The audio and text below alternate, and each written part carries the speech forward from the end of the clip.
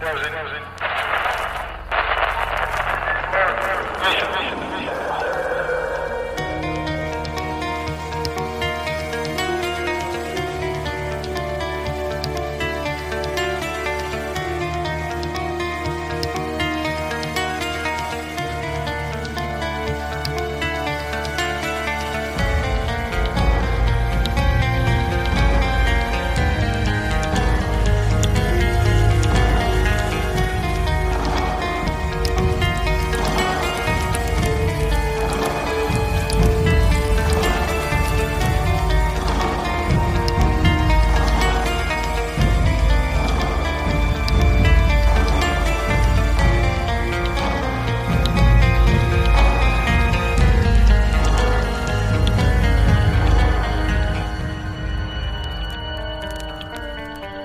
evening and welcome to Monsters Among Us.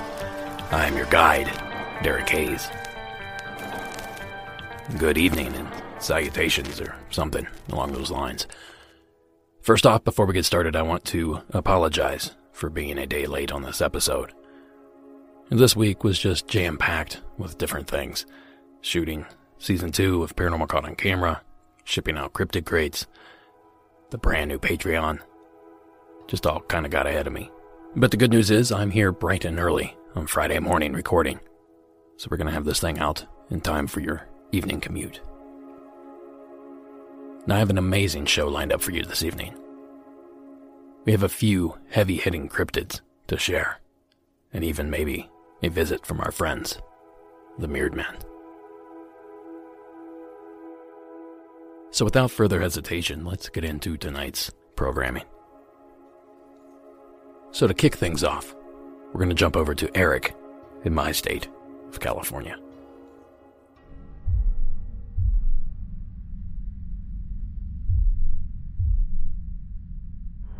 Hey Derek, this is Eric. I've called in before and thank you for sharing what I left a message about on your show. Driving by Redlands and Palm Springs desert area, so figured I'd throw on the show, and I heard some stuff about Mothmen, and I realized that I may have had an experience secondhand. So it was around May 2011 or 2012. I was in Fiji in the South Pacific, in a very rural part, not very luxurious or anything like that. I was there with a bunch of college students, 3 of them that I was pretty close with. I think they were like the cool kids. They were out and about after dark when most of us were in our, getting ready for bed and stuff. But they came back upstairs to the facilities we were at, 2-story place with a little clinic, medical clinic on the first floor, and then a couple of rooms up top to house us all. And they were freaked out. They were really scared, and they were kind of just buzzing. I'm like, what are you guys talking about? And they're like, these 3 guys just came up to us, these 3 things. Like, I'm like, what are you talking about? And they're like, I'm like, are you talking about Fijian men? Like they're black people with darker skin. Are you talking about that? And they were like, no, like just 3 things. And we went on this whole conversation about extraterrestrials, but they were pretty freaked out. They didn't really want to talk about it too much because apparently it's just 3 male-looking humanoid figures came out of this Fijian jungle. There was a clearing behind where we were staying, and I guess approached them. No words were said, but they were definitely shaken up. And another instance I've had more recently here on the 4th of July, which I know dogs get paranoid with the fireworks and stuff. Ironically enough, my dog is a rescue and suffers from anxiety 100% of 99% of the time, but that 1% is on the 4th of July, and the fireworks simply don't bother him. So we spent the day at the beach with family, and we get back about 2 hours inland in California, and I get to my home where him and I live alone, and we're in bed.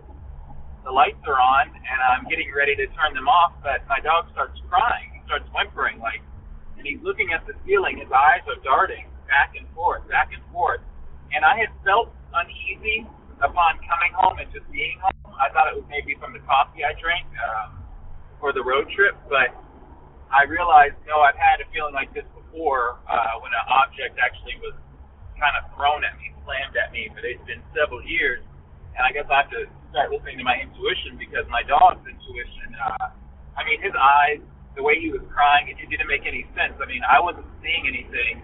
However, I did notice it seemed like there was like a static haze moving around my apartment. And so, needless to say, I grabbed my Bible, started reading, and out loud, and I prayed over my dog. And eventually, after about an hour, my dog was freaked out, and that kind of made me upset. I just got authoritarian, and I asked whatever it was. I told it wasn't welcome and that it had to leave.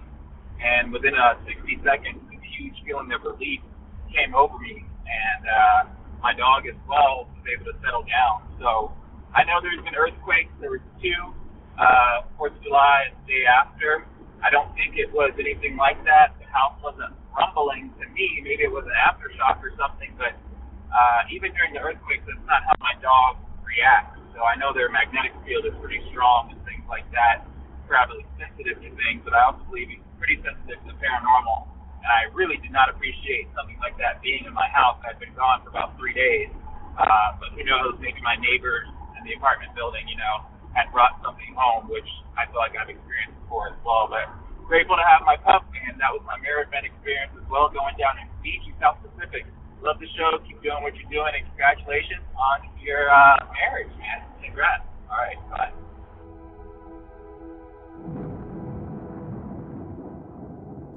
Thank you, Eric.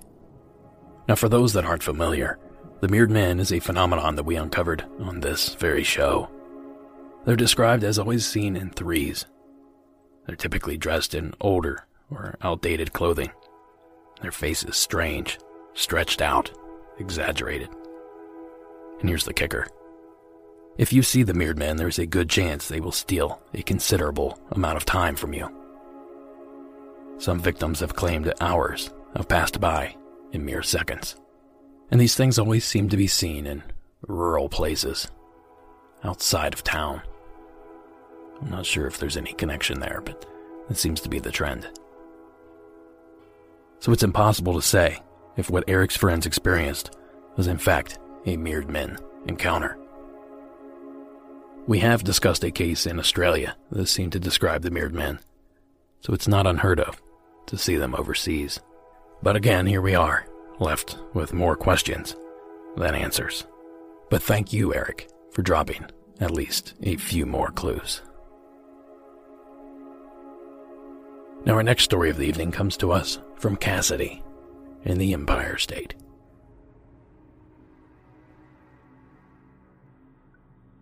Hi, Derek. This is Cassidy from New York City. This is a story that happened just a little over a year ago.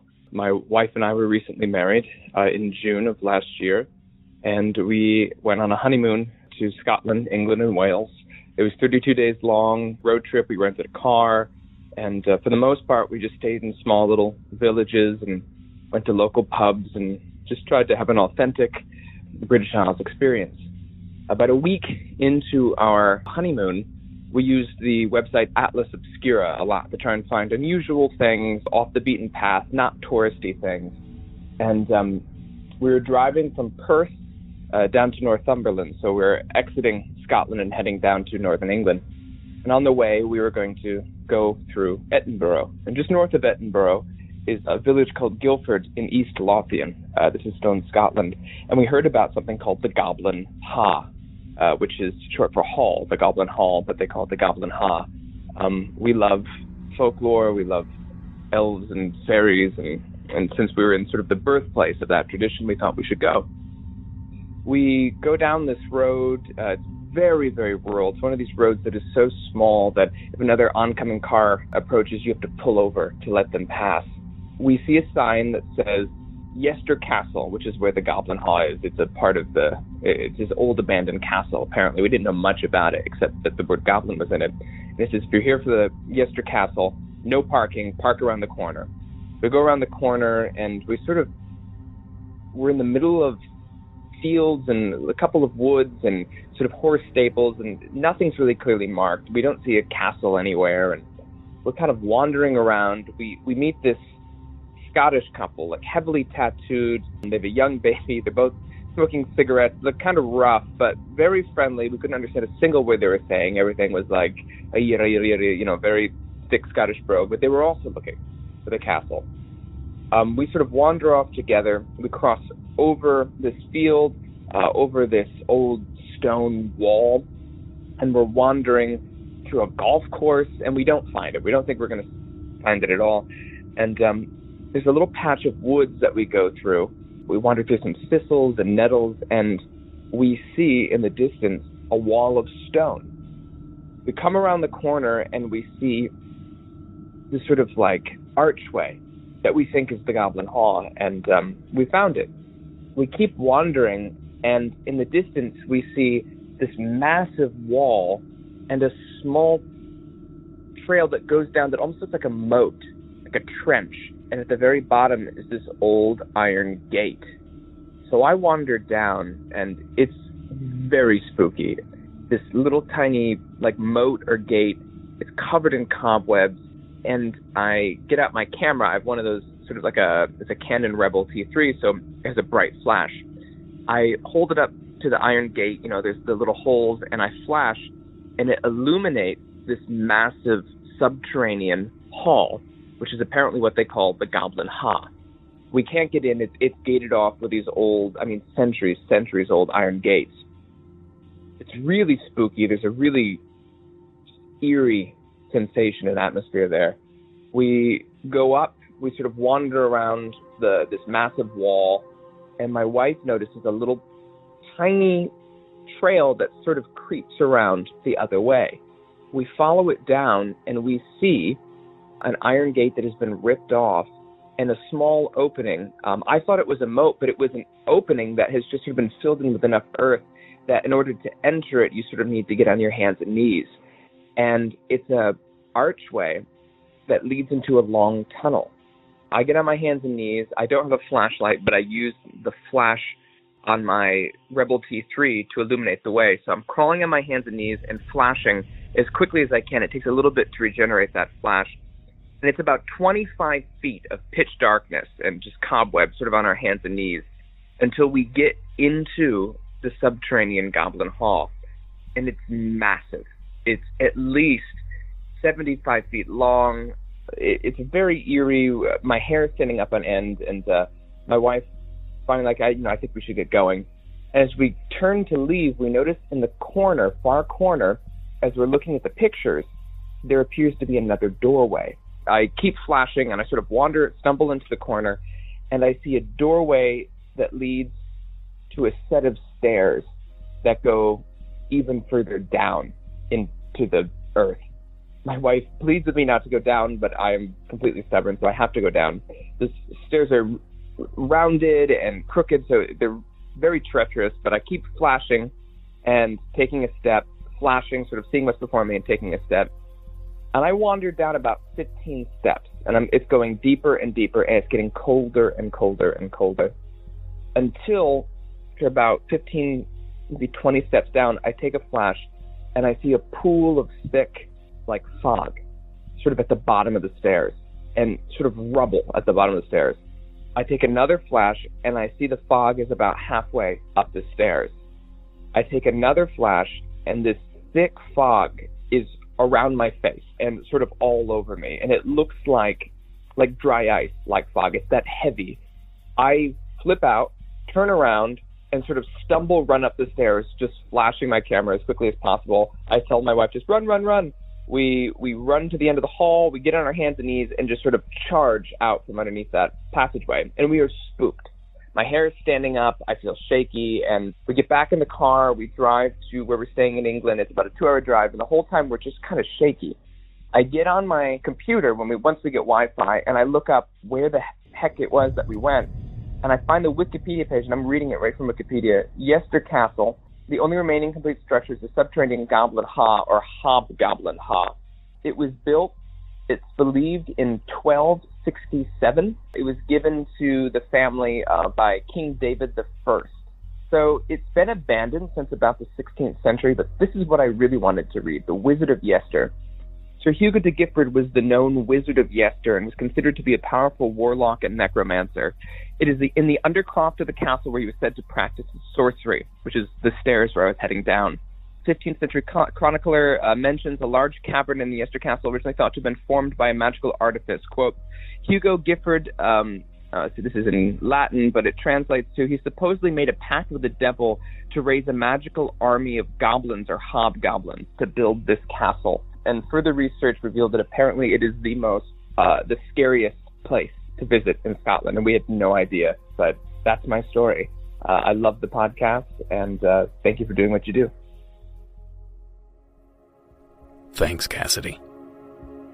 This story was a lot of fun, especially when you watch a video about this mysterious place, a link to which can be found in the show notes for tonight's episode. As for the actual experience, I'm sure that places like Yester Castle have cooler pockets of air settled in its lowest points. Perhaps Cassidy's breath and/or body heat reacted with this colder pocket of cool, moist air and created some sort of fog or mist. Now, I'll be completely upfront here. I'm not 100% sure that that's really how that works, so take that theory with a grain of salt. But then again, he's in a building abandoned since the 1500s. A castle that was claimed to have been built by none other than goblins. So perhaps his experience falls squarely on the shoulders of the supernatural. Thank you again, Cassidy, for not only sharing your story, but exploring this creepy place for us. Now, our next story of the evening comes to us from the state of Maine. The following is Mary's Call.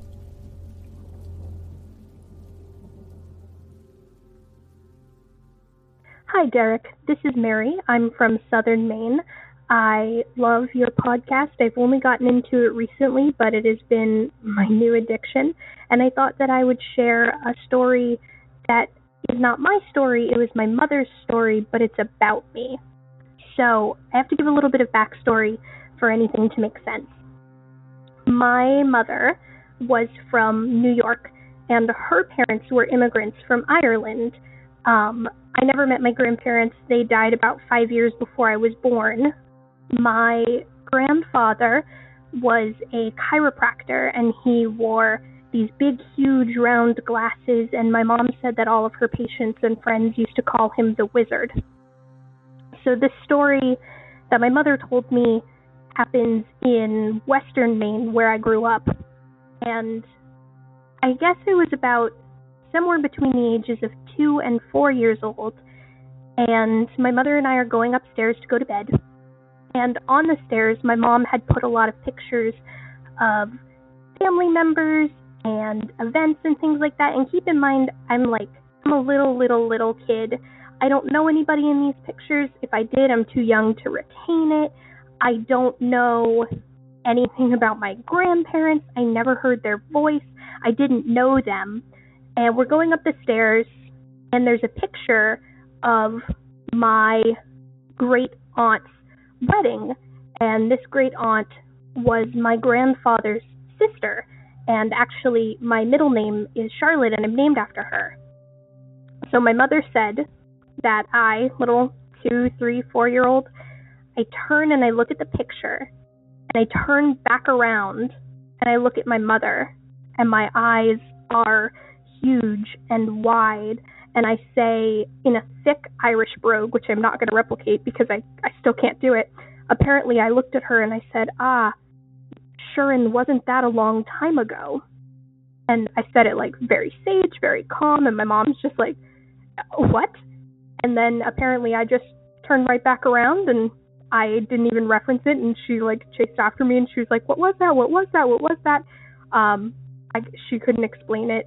She really only told me the story one time.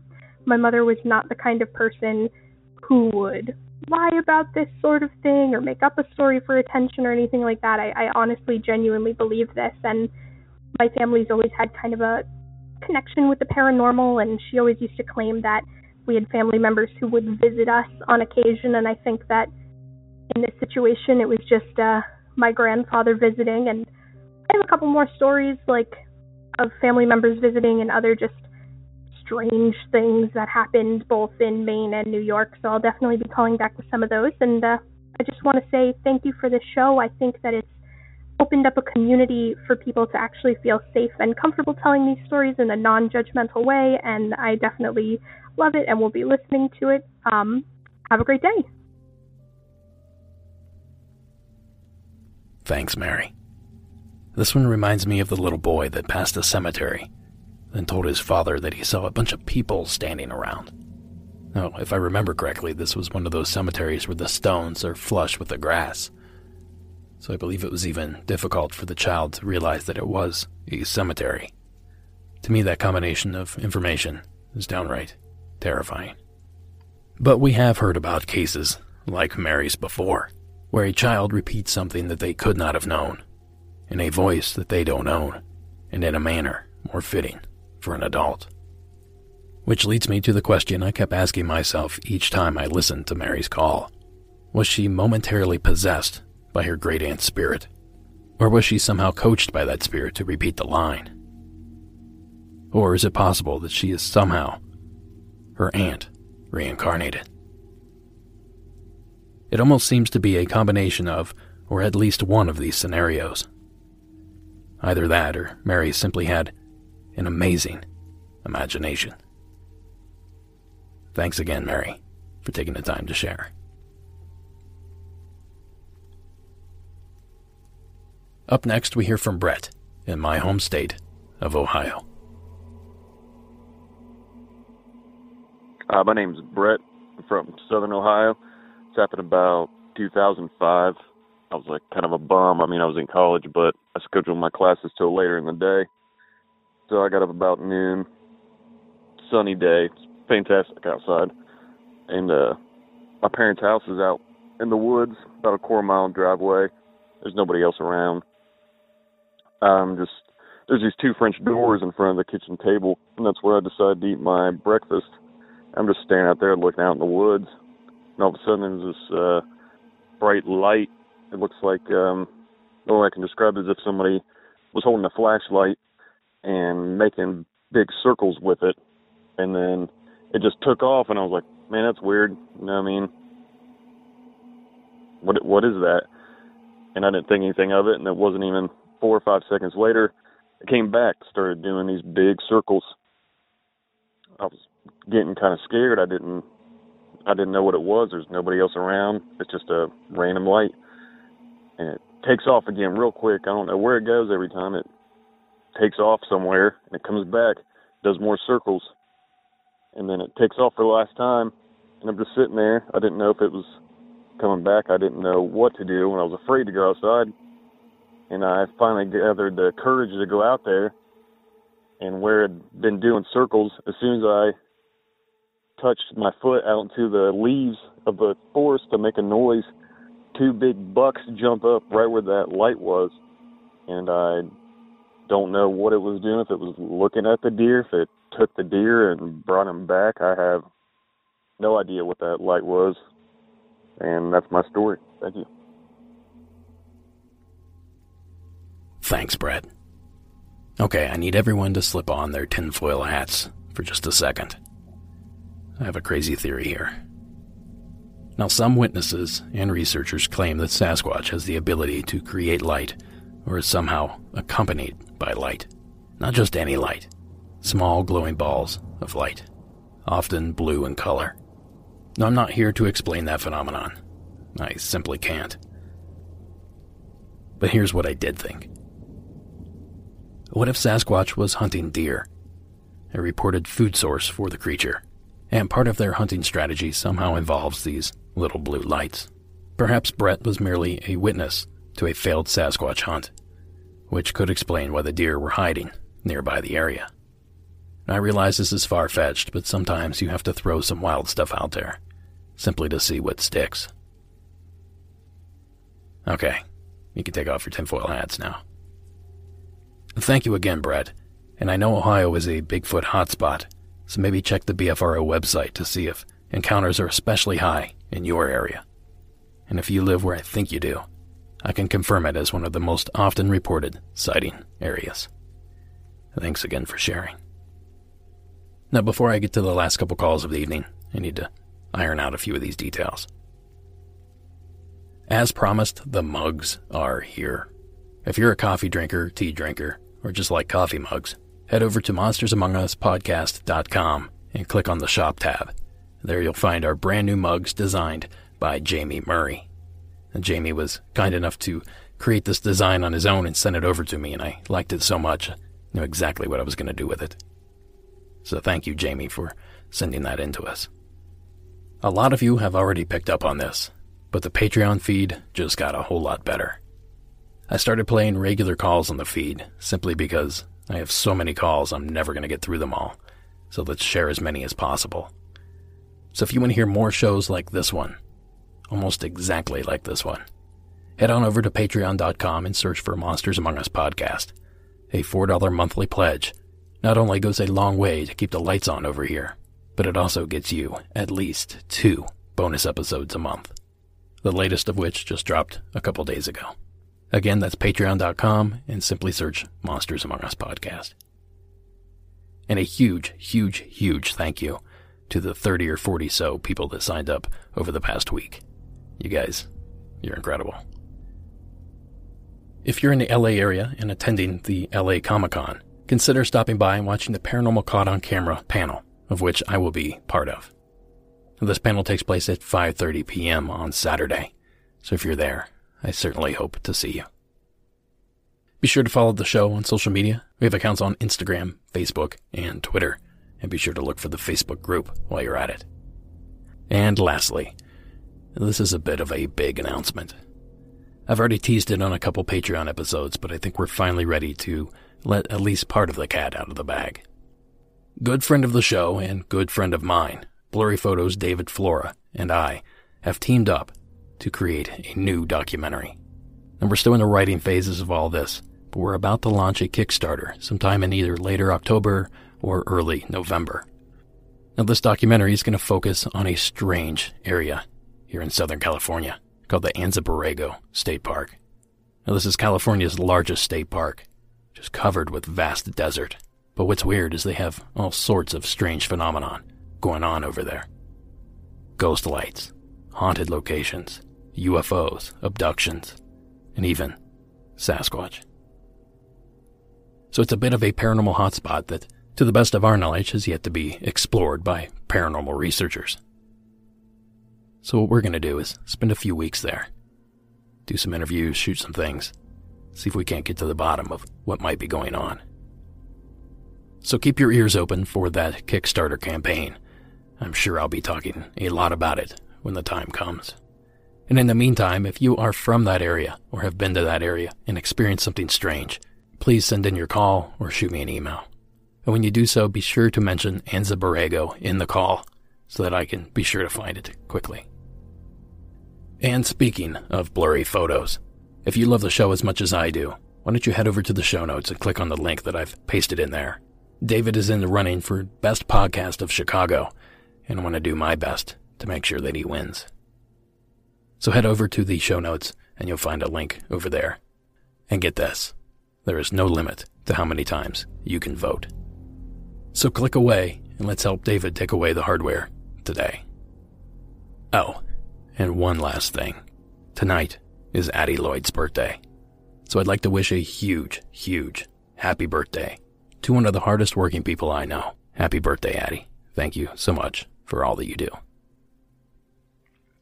And on that note, speaking of Addie, our next call comes to us from the state of Wyoming. The following is Andy's call.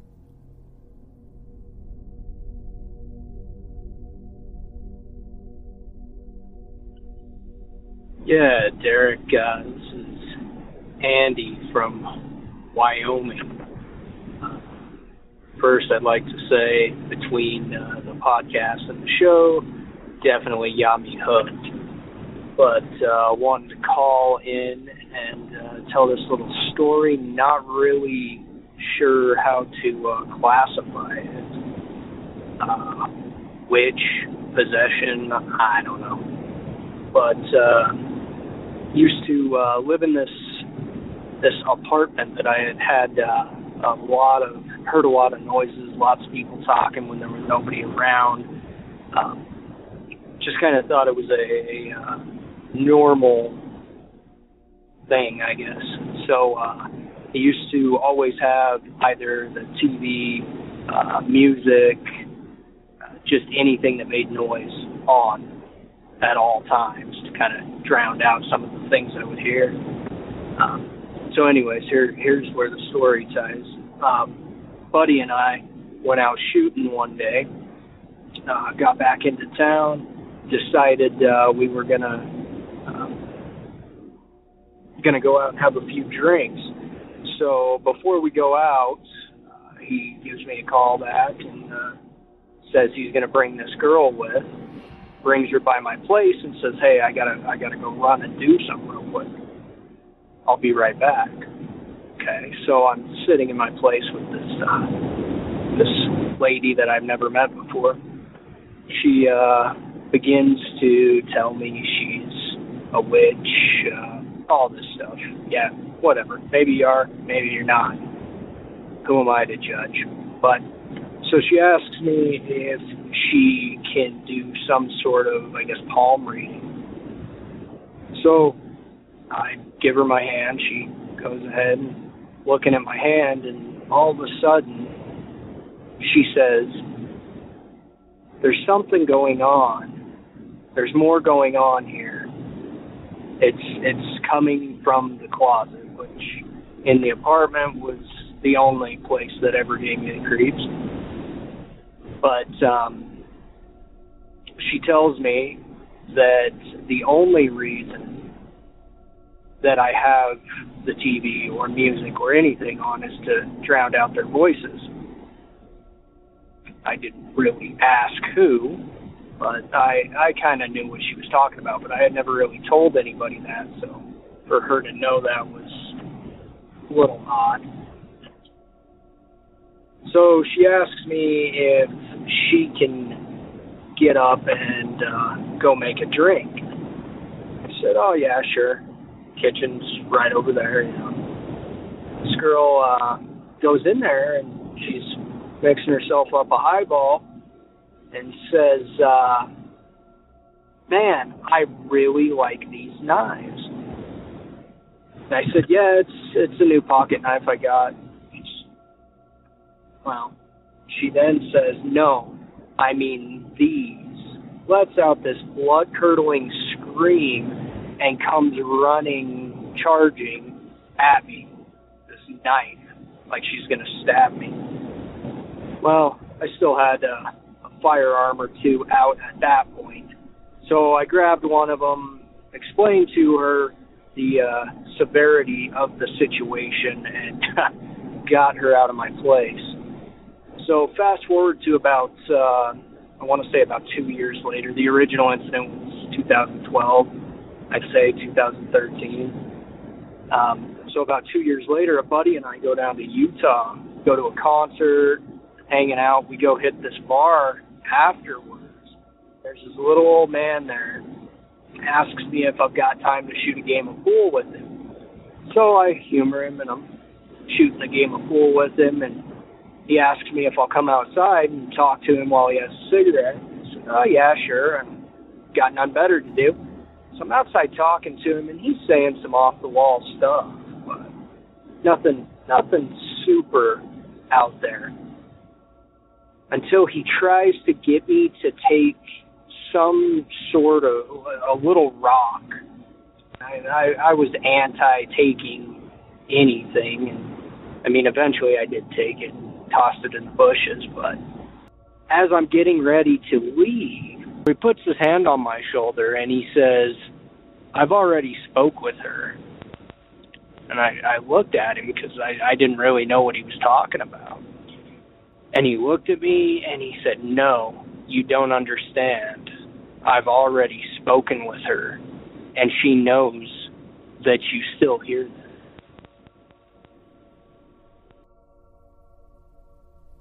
Thanks, Andy. That is wild. I've heard others tell similar stories, and it's as if they have some sort of unknown connection with these strange individuals. Like they'd known each other in a former life or maybe even future life. And I can't help but feel that stories like these toe the line between paranormal and mental illness. That certainly sounds like it could be a logical explanation for both of the odd characters Andy had run-ins with. And thank you again, Andy, for sharing. Maybe someone out there listening might have experienced something similar, maybe even with the same people. If you have experienced something and you'd like to share, simply call the hotline at 1-888-608-NIGHT. That's 1-888-608-6444. Or visit the website at monstersamonguspodcast.com for more submission options. And that brings us to our final call of the evening. The following comes to us anonymously from the state of Illinois.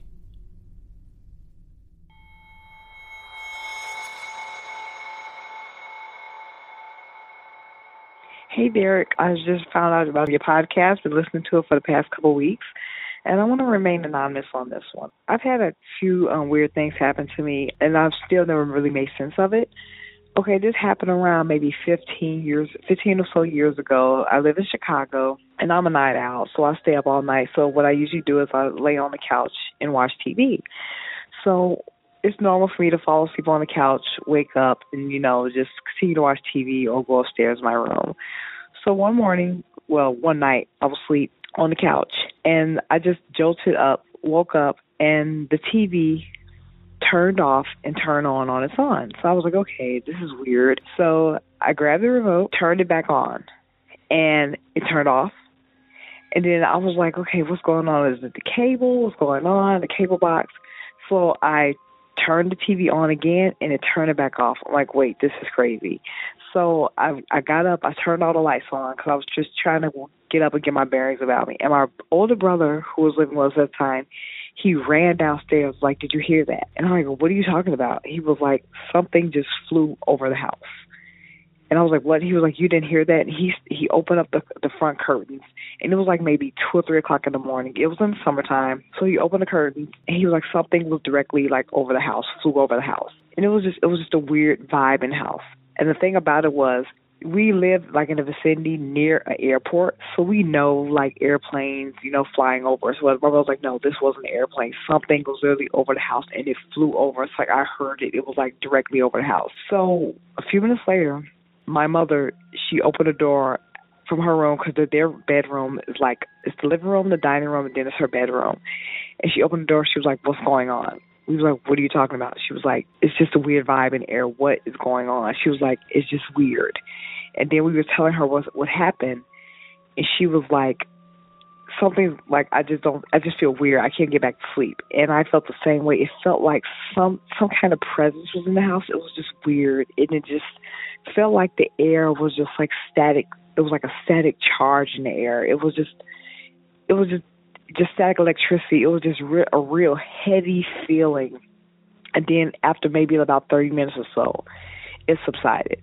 And this, like I said, we still talk about it to this day. We still can't make sense of it all. And I just wanted to know, like, what happened. And like I said, that's not the first experience I've had in this house. I've had a few experiences that I can't explain. And, listening to your podcast just made me really start reliving these and thinking about these. And I just want to say, keep up the good work. I love your podcast. I've been listening to it every single day on my way to work before I go to bed. And I may call back again because I have a few more stories like this. Yeah, but it was just a weird vibe. All right, thanks, Derek. Have a good day. Thank you, caller. I might have conspiracy on the brain today, but your call reminded me of something infamous in the paranormal world. Now, you mentioned that the TV came on and off by itself, then the mention of something strange flying over the home, and all of this took place in the city of Chicago. Now, those 3 elements, believe it or not, tell me something. It almost seems like we may be dealing with the Chicago Mothman. Now, the reason I say this is because this caller's story coincides with another story from the Point Pleasant area of West Virginia back in the 60s. Of course, I'm talking about Merle Partridge's encounter. The following excerpt was taken from the Mothman wiki page, and details Merle's experience.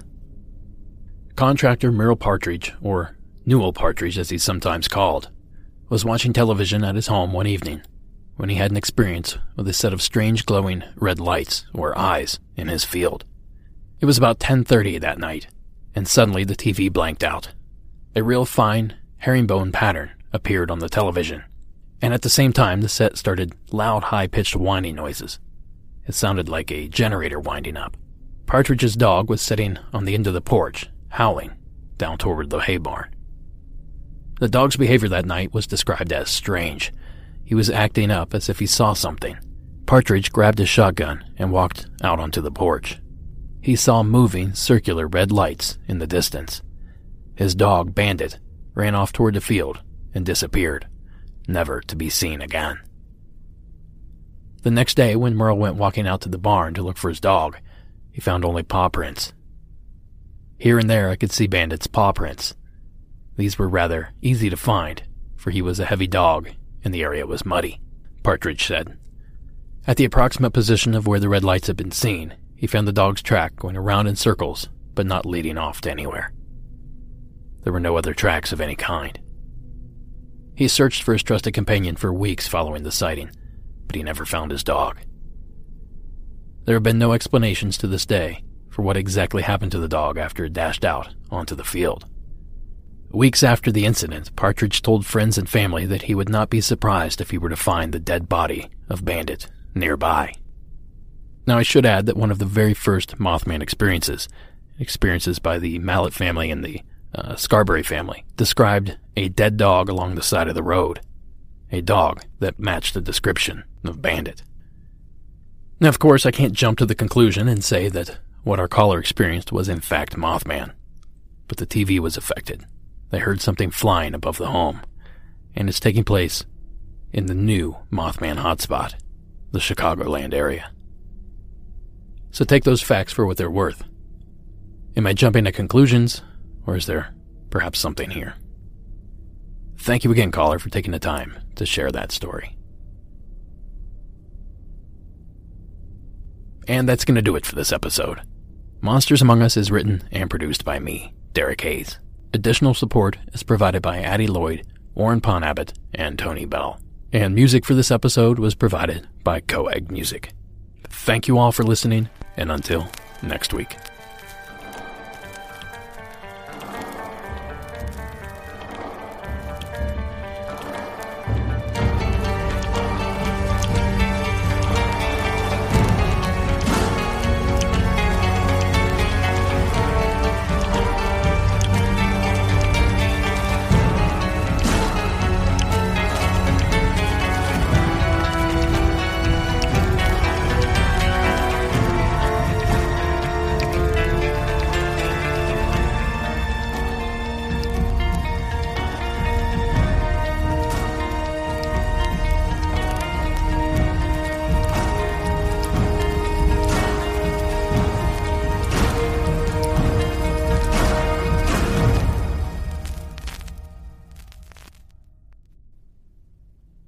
Oh yeah, don't forget about the secret part of the show. This is the part where I play one last call for those people that stick around. And tonight's call was one that was played on the recent episode of Monsters Among Us Beyond number 21 from the Patreon feed.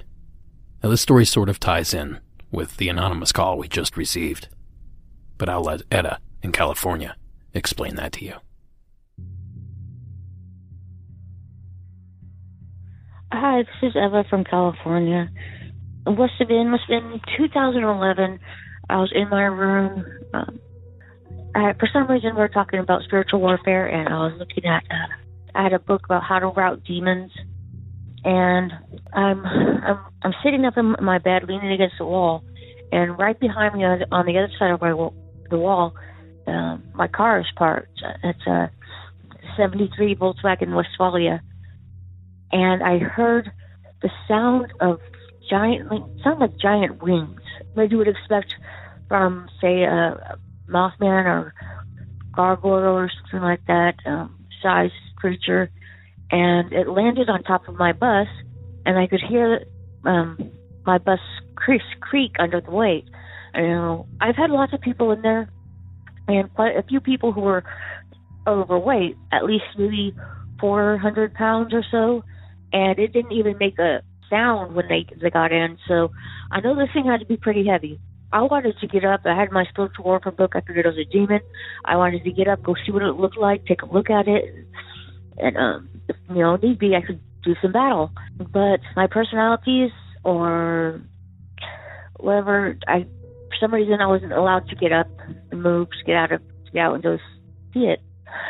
I didn't get to see what it was. I didn't hear it fly off. I never considered it to be possibly a Mothman. Then I did.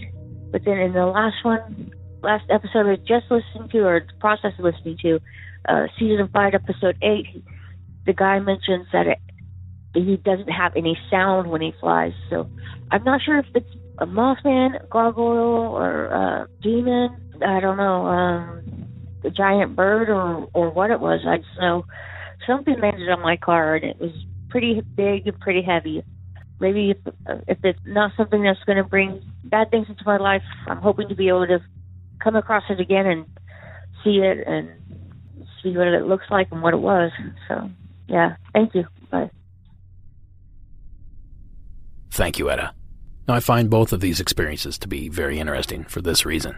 The previous call, the last call we ended the regular part of the show with, the anonymous submission, seemed to describe a Mothman encounter. Yet, they didn't mention the Mothman. And here we have Etta's call, that I'm not 100% sure describes the Mothman, and as far as I know, there have been no sightings of the creature in the state of California. Yet she did not hesitate to claim that it was a Mothman experience. Now, by no means does that mean that either party is lying or that I believe either story any less. But I thought it was important to note the difference in the way people see some of these sightings. So thank you again, Etta, for taking the time to share your story. And thank you for sticking around to the end of the program. Have a great night.